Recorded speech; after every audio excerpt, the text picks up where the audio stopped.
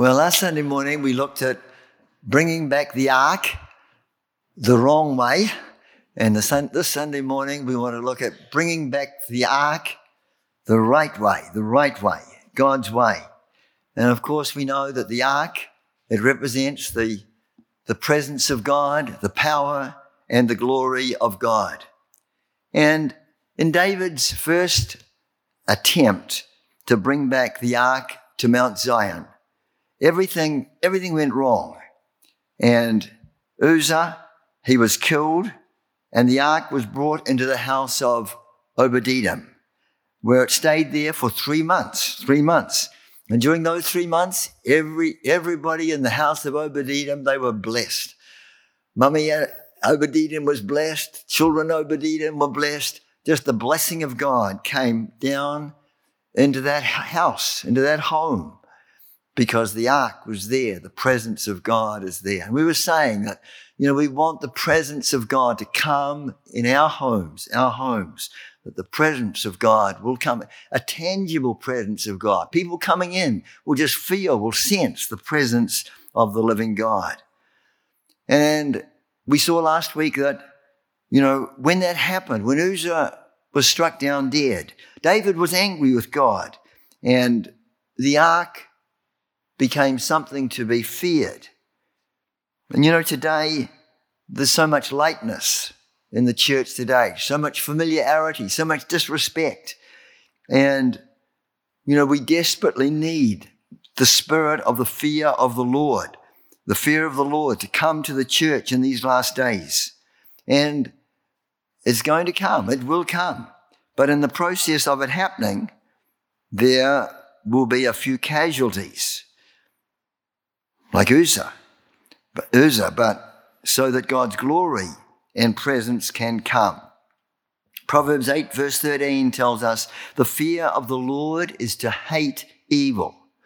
And, we must all have a healthy regard for God's holiness, God's presence.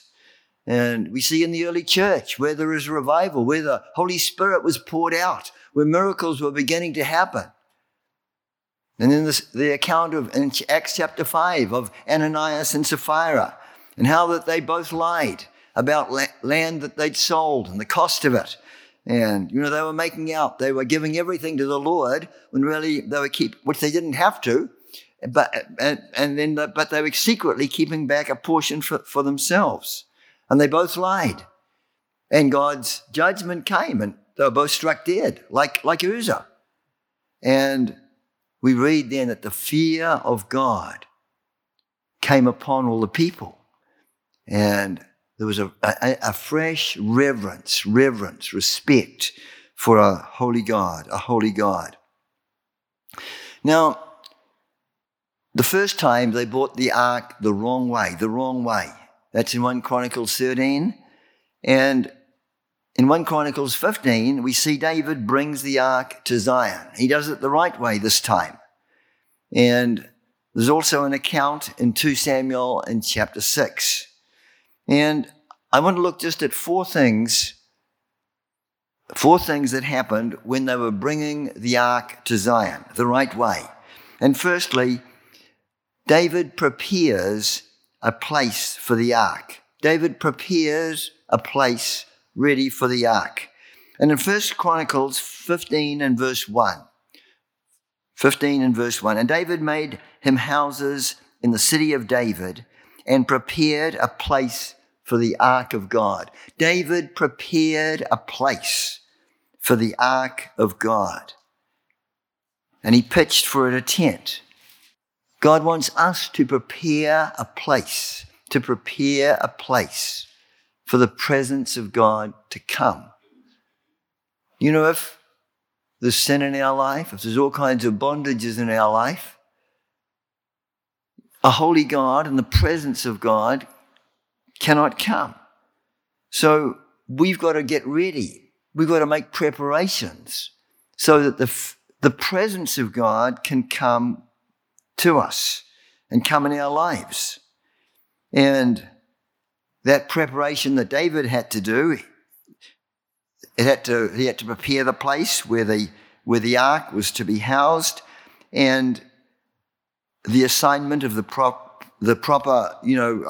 Levitical assistants, or the assistants who were going to help with the ark. That had to be worked out. And the ark too had to be placed under a tent. That had to be prepared. It had to get ready on Mount Zion in Jerusalem. So in the first attempt, 1 Chronicles 13, no preparation was made for the ark when it arrived. No preparation was made. But this time, in 1 Chronicles 15, preparation was made. In other words, they did things God's way and not their way. And we saw last week, it was their way. They put the ark, like the Philistines did, on a new cart. And that was not God's plan. God had made it clear in the book of Numbers, in the book of Exodus, that the ark was not to be put on a cart, but the ark, the presence of God, was to be carried. And it was to be carried on 2 poles, and the poles went through little rings on each side of the ark, and there would be 4 men who would carry it, and they carry it on their shoulders, 2 at the back and 2 at the front. And they had to be Levites. So God had a way. God had an order in which things were to be done.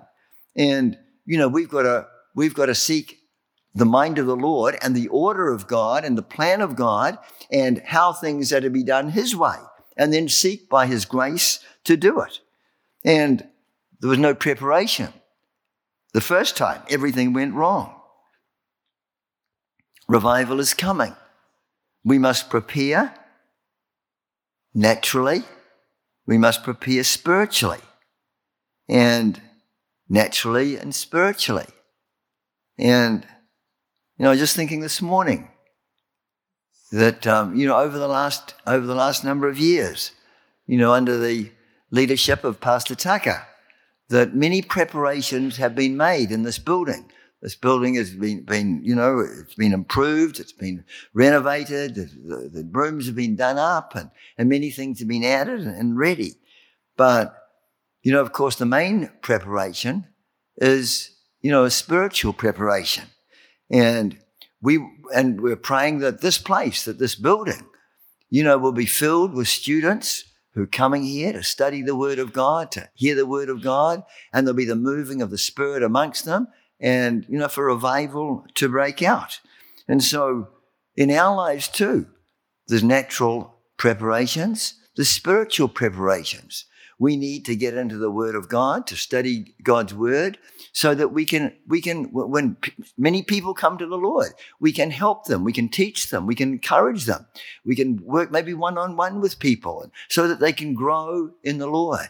And we prepare, as we pray, as we seek God, as we press into God, we're preparing a way for the ark. We're preparing a way for the presence of the living God to come in our very midst. And David's tabernacle, really, it's very simple. It was just the ark, and the ark was placed in Mount Zion when it got there, and it was just a tent that was over it. Very simple, very simple.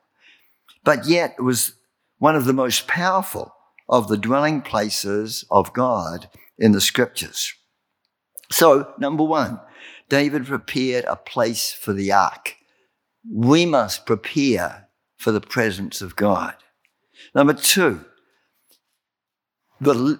as I mentioned before, the Levites were carrying the ark. The Levites were carrying the ark.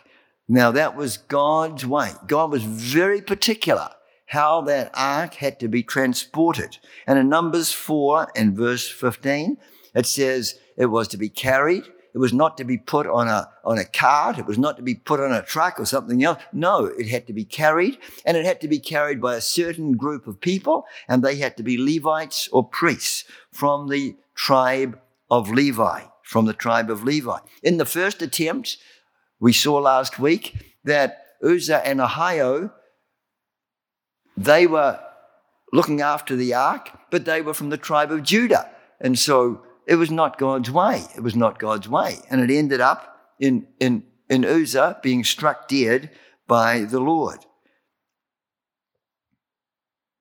We must do things in God's divine order.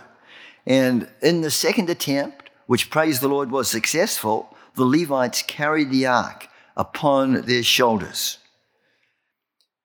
In 1 Chronicles 15:15, it tells us there, and the children of the Levites bear the ark of God upon their shoulders with the staves thereon, as Moses commanded. When God instructed Moses, Moses instructed the people, this is how it's done, according to the word of the Lord. And so the ark was to be carried on the shoulders of Levites. And in verse 3 of 1 Chronicles 15, we see, David gathered all of Israel to Jerusalem for this grand occasion of bringing the ark from the house of Obed-Edom, a short distance, maybe 5 or 6 miles, to Jerusalem. And it was a big thing. It was a big event. And all of Israel was gathered. Thousands of people came from all over Israel. The people came. The people gathered because the ark, the presence and power of God, was coming to Mount Zion within Jerusalem. So, number 2 was that the Levites were carrying the ark. And number 3, the priests had to sanctify themselves. The priests had to sanctify themselves. In 1 Chronicles 15 and verse 12, 1 Chronicles and 15 and verse 12, it tells us there,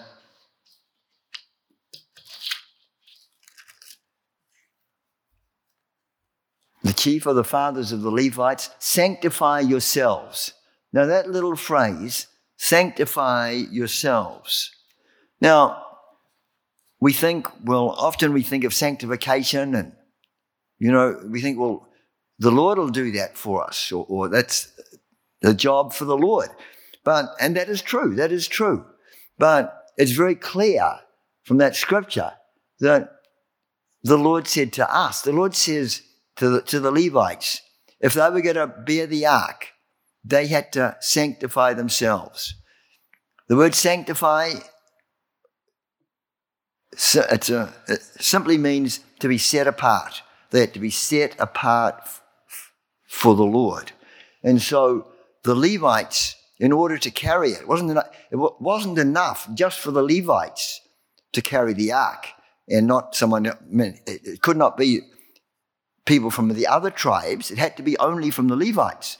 But even when the Levites were carrying the ark, that in itself was not enough. Those Levites who carried the ark, they must sanctify themselves. They must sanctify themselves.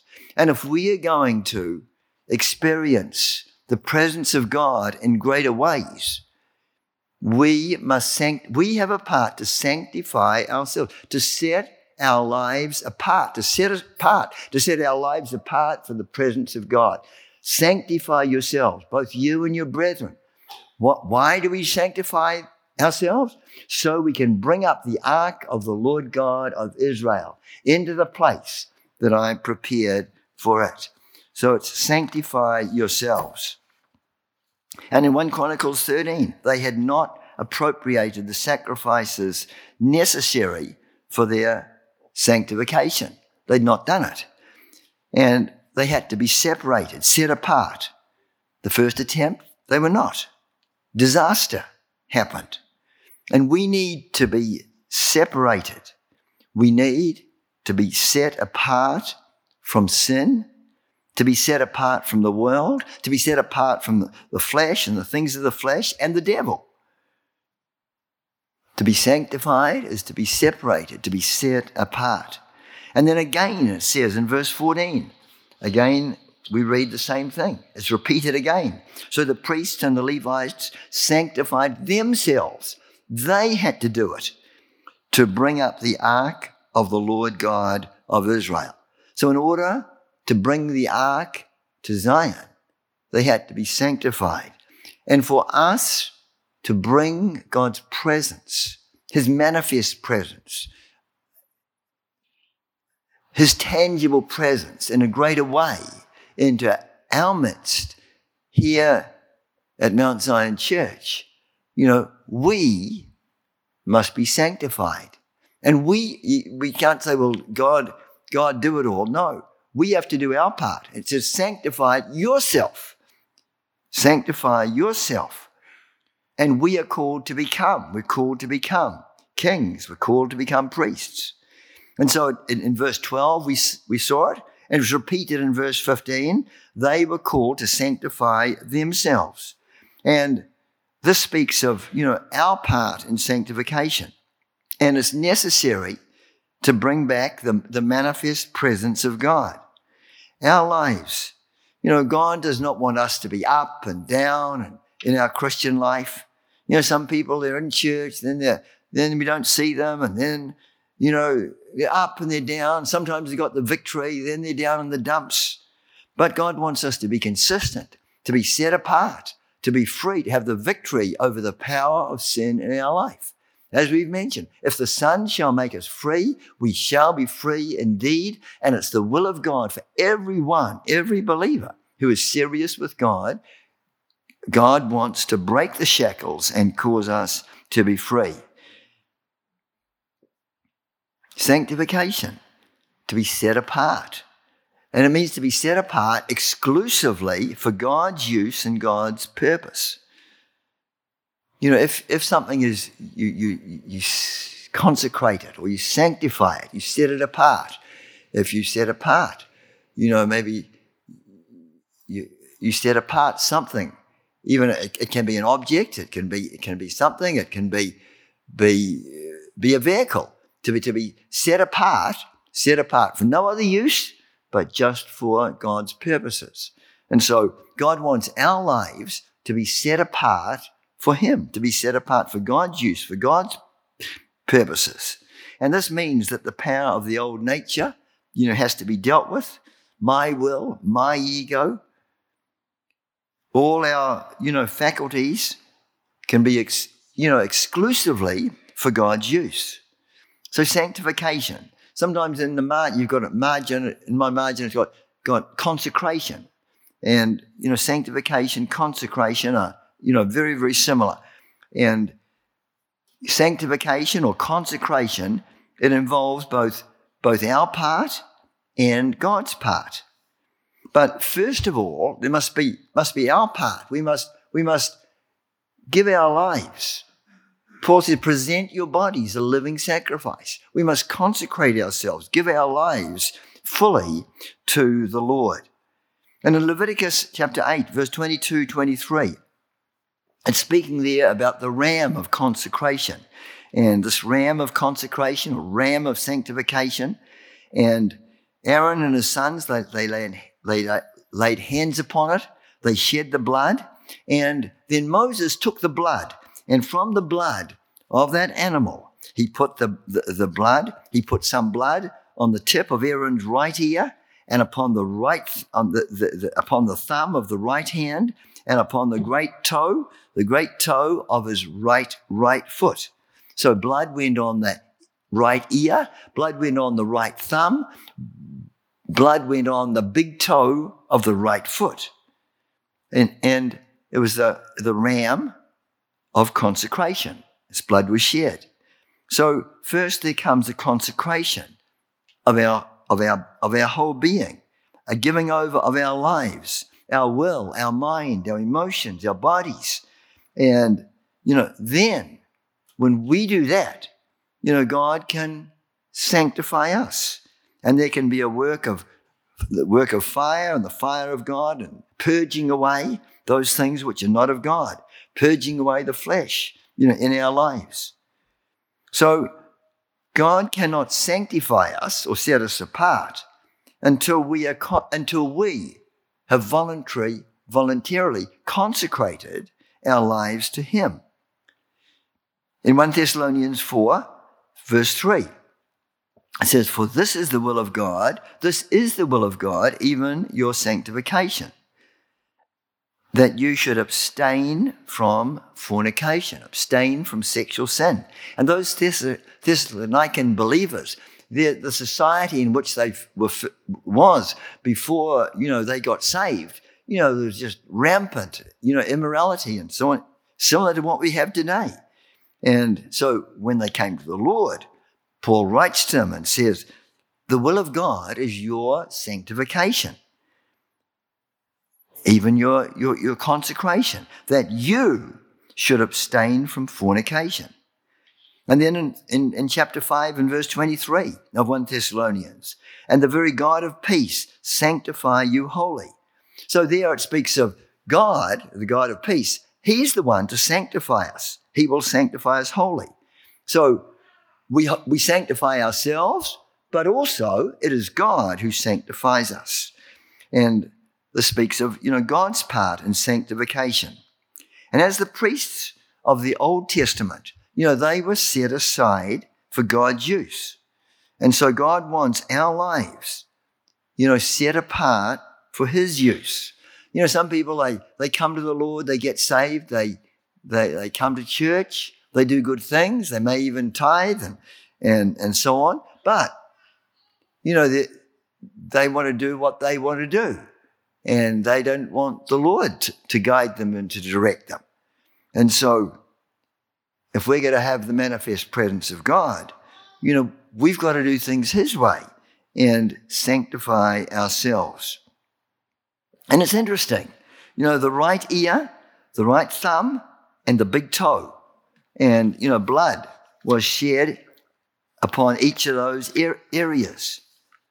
And with the ear, we hear, and God wants our ears to be dead to all the other controlling voices. And, there's many voices that wanting to speak to us. There's many that are not of God. But we've got to be dead to the wrong voice and alive to the voice of God. And our ear, bit by bit, coming to obey God's will and God's voice, implicit obedience. And there's the thumb. The thumb speaks of power. It's the, Psalm 44:3, the right hand of God. But power is dangerous if we don't know how to handle it. Even Moses, mighty man of God, at one time he got so exasperated with the children of Israel, their constant rebellion and their constant criticizing. And God said to struck the rock once, and he struck it in his anger, he struck the rock twice. And as a result of that, he was not allowed into the promised land. James and John in the New Testament, they wanted to call down fire from heaven upon the Samaritans and, judge them, strike them down. They were not ready to handle it. So if we're going to see the presence of God, God wants us to be prepared, even prepared to prepare us so that, the power of God, when God moves by his Spirit, does not destroy us. And then the blood was also put on the big toe. And the foot speaks, our feet, we walk with our feet, we go places with our feet. It speaks of the direction of our life, where you go. And Jesus only went where the Father directed him. Mark 1 verse 38, Jesus said, let us go to the next town. That is what the Father wanted. In Acts chapter 8, we see of Philip, the Holy Spirit spoke to him, leave Samaria and go through the wilderness. In the natural, it was a very crazy, it did not make sense. It did not register with the human thinking. Because why would you want to leave revival where God is moving and go to a desert where nobody is? But God does not make mistakes. And we know how that through that encounter, the Ethiopian eunuch got saved and the gospel went to the nation of Ethiopia. So to get the ark to Zion, they had to sanctify themselves. And it's the same with us. If we want the manifest presence of God in our lives, each area of our lives need to be placed on the altar. Our mind, our ear, our thumb, our toe. And the last one, number 4, as they brought the ark to Zion, many sacrifices were involved along the way, along that journey. And in 2 Samuel 6, in verse 13, it says, "And it was so that when they that bear the ark of the Lord had gone 6 paces. Now 6 paces, 6 steps, that's only about 18 to 20 feet. And that's all they went, just 6 steps. And then he sacrificed oxen and fatlings." So, as David was bringing the ark from the house of Obed-Edom to Mount Zion, it was accomplished by, there was great joy. And as we read in 2 Samuel 6 and 1 Chronicles 15, there was, the instruments were playing, the tambourines were playing, the trumpets were blowing, there was singing, there was great rejoicing, there was dancing, there were the instruments. It was a tremendous time, a celebration time. It was such a joyous occasion. And the procession was led by King David, and they stopped every 6 paces. Every 6 paces, they stopped and sacrificed an ox and a fatling. Every 18 feet, there was a sacrifice. And we're not sure exactly how far it was from Obed-Edom's house to Mount Zion, but, maybe it was about 6 miles.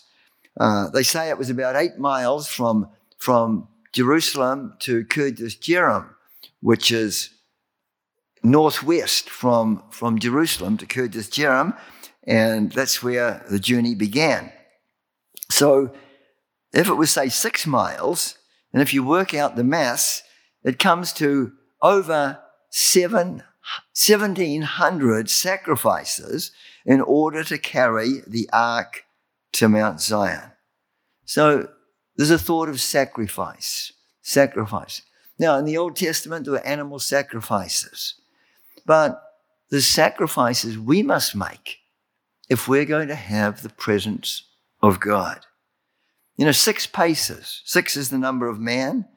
Then the oxen represents natural strength. Fatlings, they were considered. They were, the young animals, the young cows who were, fattened up, especially for slaughter.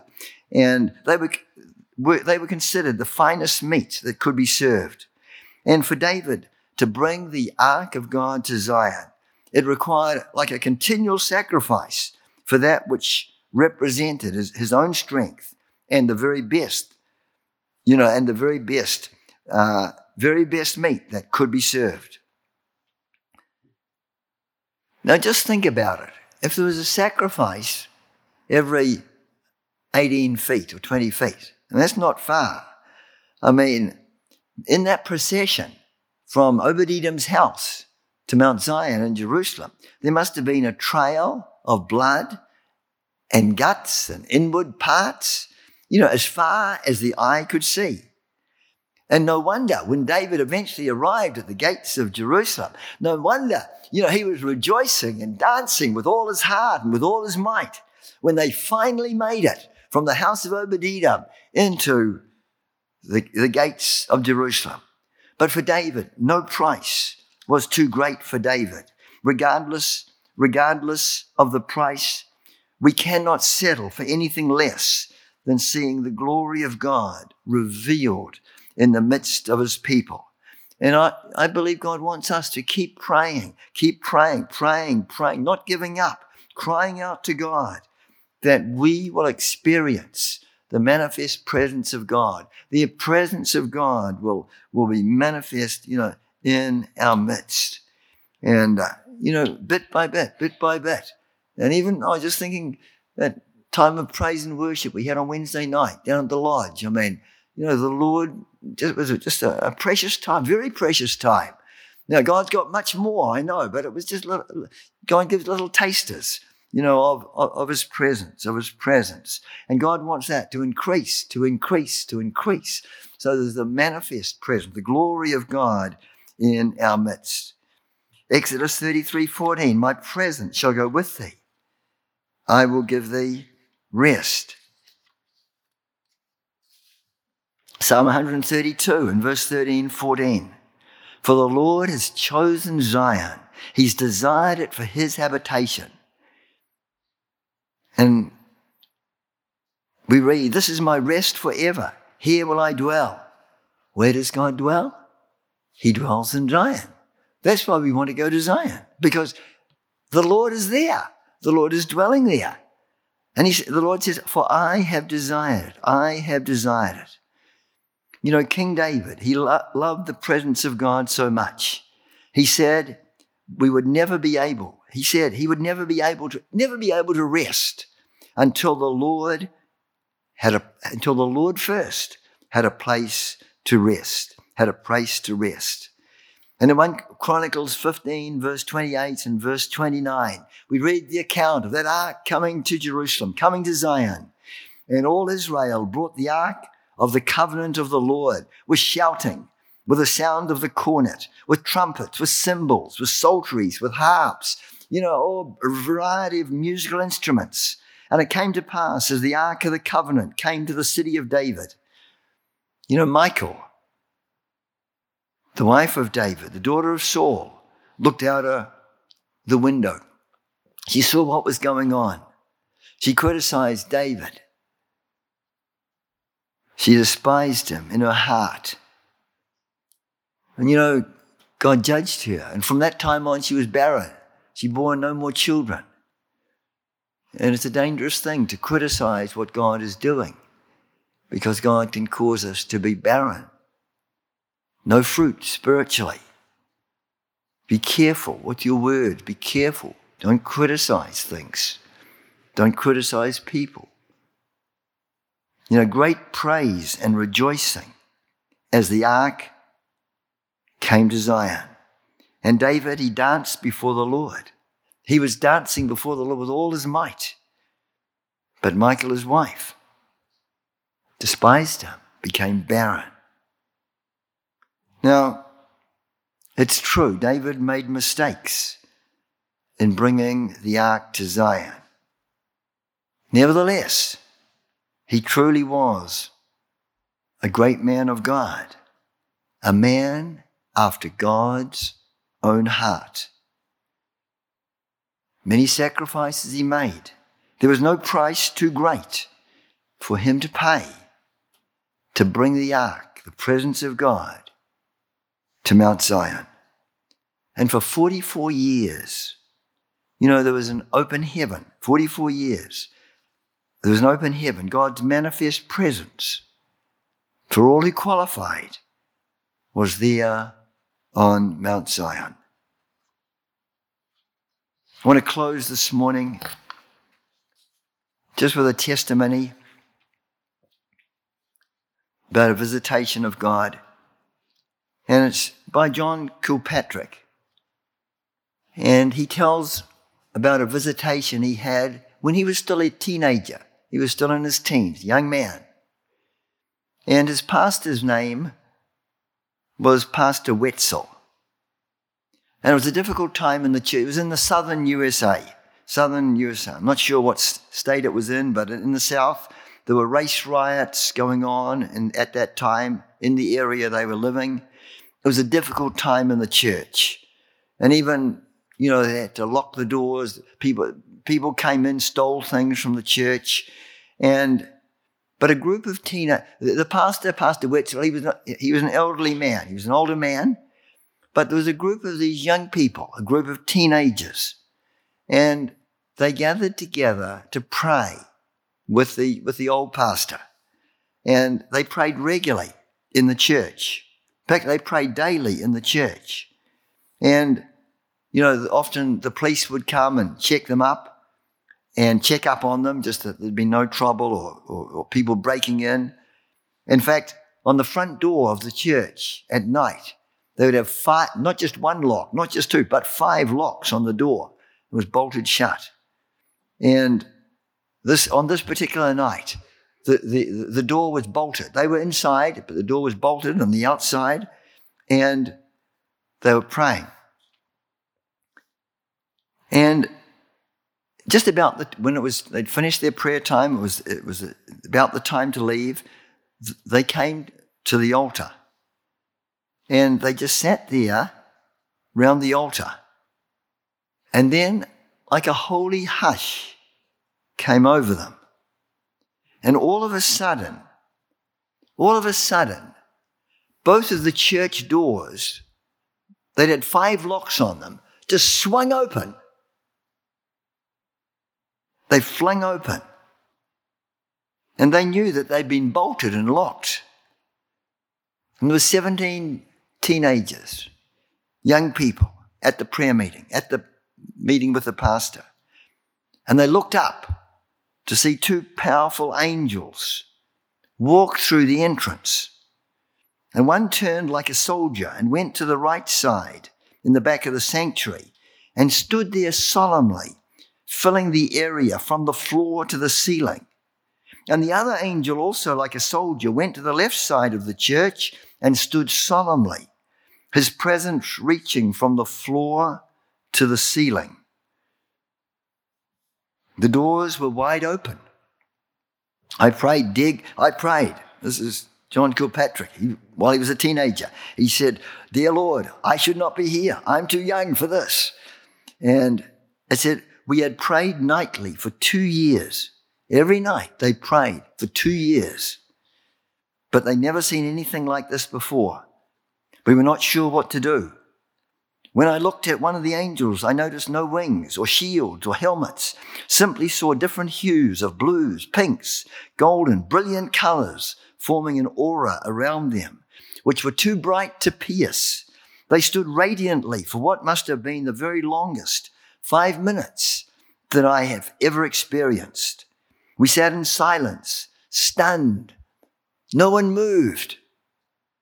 Finally, Pastor Wetzel stood up and he moved to the back of the church to close the doors. By this time, the angels had gone. We followed him. And when we got to the area where the angels had been, we fell down on the floor like dominoes under the power of the Holy Spirit.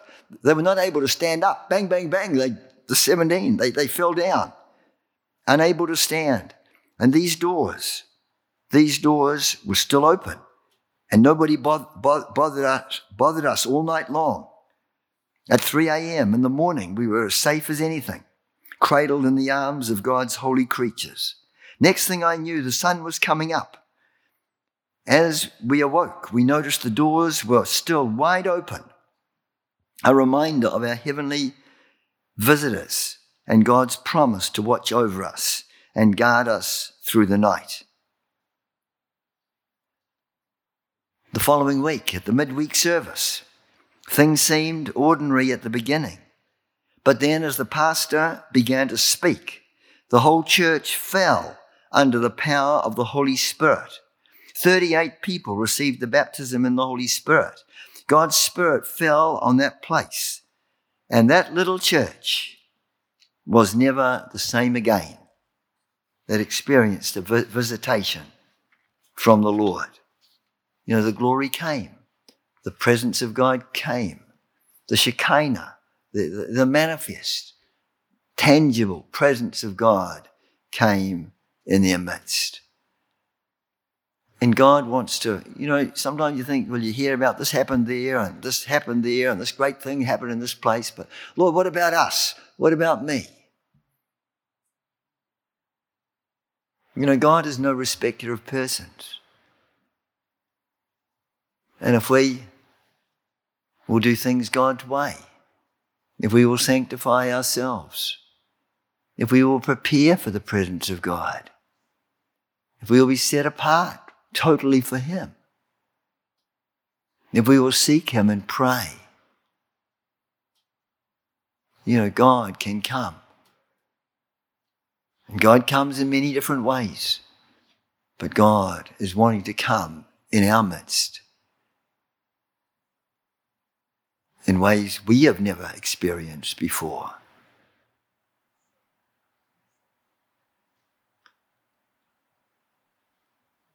Let's pray.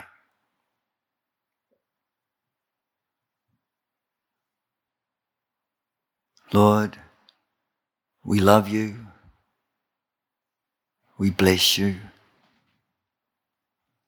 Oh God, Lord, put a hunger in our hearts for you. Put a fresh thirst in our hearts. Oh God, that we would know you. We would know you in a personal and intimate way.